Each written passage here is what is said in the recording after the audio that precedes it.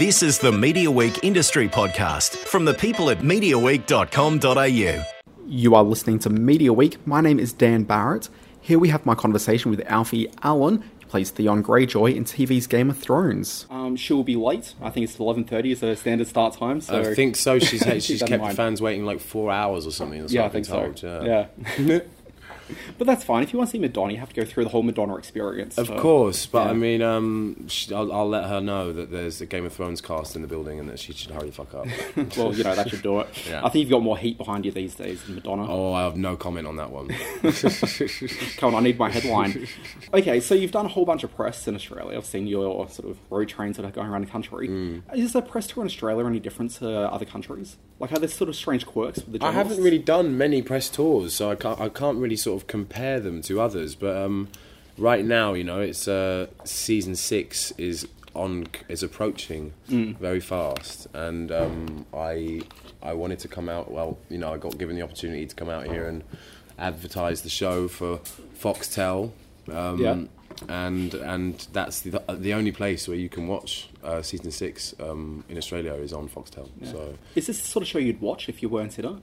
Like, did you maybe come to it through that, or would you be into it anyway? I would be into it. I would definitely be into it. Yeah. I would probably be one of the people that would pretend that I because it's so popular, I would probably try and sort of shy away from it. But I still think that's the thing about Game of Thrones. It's only going to get bigger.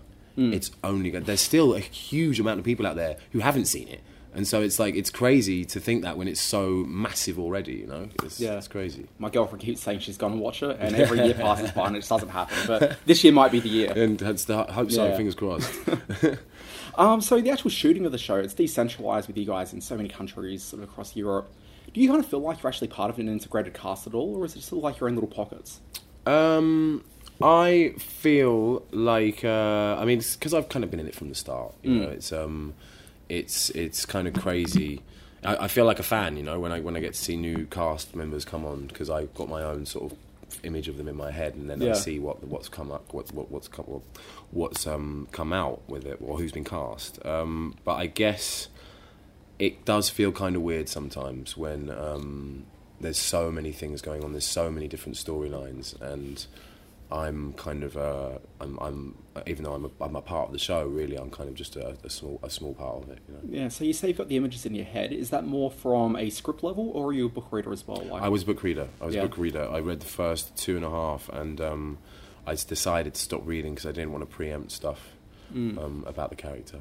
So having come to it from the books, how is it now that the series has reached that point where it's kind of off book and it's now just the show? I'm a fan. I mean, looking forward, who knows what's going to happen, especially with the Sansa Theon relationship in season 6. It's people keep on asking me whether she needs a protector or something, but in my opinion, I think Sansa can kind of look after herself. Yeah, I think she's doing just fine. I think she's doing all right. Yeah. So does it change anything with the way that you have to approach the material, knowing that you're going completely script these days as opposed to book? I mean, like I said, I stopped using the books as source material a long time ago, and now it's taken on its own sort of life. George wrote these characters, wrote these stories 25 years ago, or the first one anyway, and so I guess to sort of see new life breathed into the characters is I don't want to put words into his mouth, but it's probably quite refreshing for him. Yeah. You mentioned the Sansa character. There was obviously a lot of controversy around. There was a rape scene with her last season. There was, yes. It was a brutal scene, but we'd also seen there was the burning of a girl a few episodes beforehand. There's been a whole lot of really ghastly stuff happen in the show. Now, your character went through a fairly significant change. There was a castration take place, but there wasn't the controversy surrounding that. And I was wondering what your thoughts were on the fact that people didn't really seem to care. Like, they were fine with you being mutilated, but for some reason other characters seem to really sort of get people concerned. It's a good question. I don't know. I can barely open my emails, so in terms of sort of trawling the internet for sort of reaction, I wouldn't know. But I guess it's I don't know. I mean, why? It's kind of crazy, isn't it, that something like that would happen, and then the burning of an 8-year-old girl sort of doesn't really cause as much as a sort of furore, or So which it's was kind of horrendous. crazy. It was horrendous, but in terms of sort of Theon's manhood being taken away from him, it's definitely appropriate for the character. You know, that was his only point of authority, really, was in the bedroom. So to have that taken away from him really reduces him to nothing. Yeah, so I mean, as a physical performer, do you have to carry yourself quite differently knowing that you don't have that?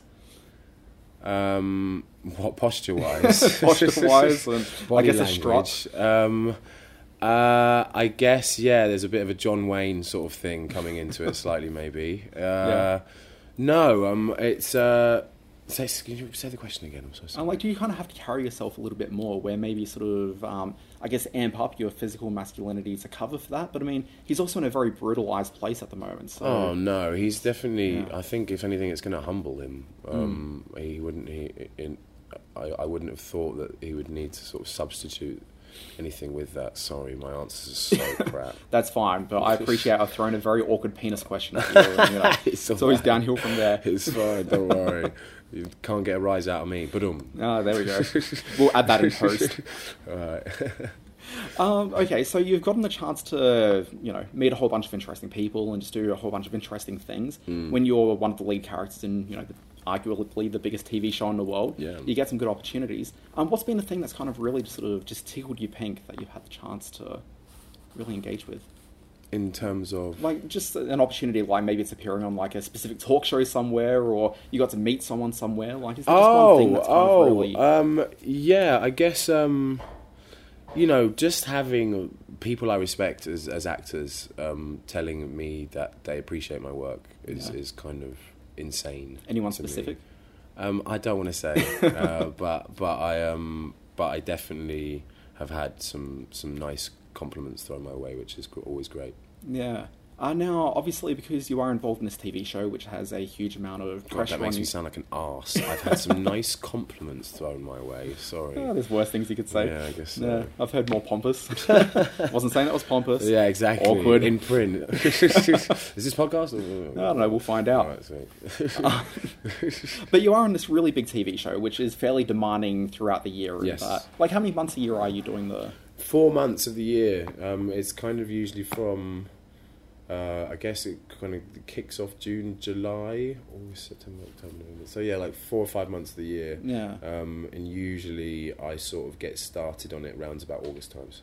Yeah. August, September, October. Yeah, about August times, yeah. Because I've noticed that despite the popularity of the show, a lot of the cast haven't really gone and done the occasional movie around the place. Like, there's a few. Like, you were in the amazing John Wick. Thank you. Okay, which is, if people haven't seen it, like, it's, fantastic.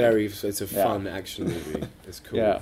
No, it's certainly one of my favourites. Thank you. But yeah, so you got to go and do that, but like you haven't done a huge amount of other film work. I've noticed you've got a mini-series coming and there's something else. Yeah, I've got this Stephen Polyakov thing coming out, which is, he's an absolutely fantastic director, called Close to the Enemy, which should be good. But yeah, there's something in the pipeline which possibly may happen, but need to sort of work out dates. But does the show make it difficult to really schedule that? I'm not going to complain. It's pretty I'm very, very lucky to be in the position that I'm in, and so there's actors who would cut their right arm off to be have a 7-year contract for something, because that's kind of what they do. It's standard now that you just get signed for 7 years, so it's not like I'm saying that there's 7 seasons of Game of Thrones. It's like it's just what they do now.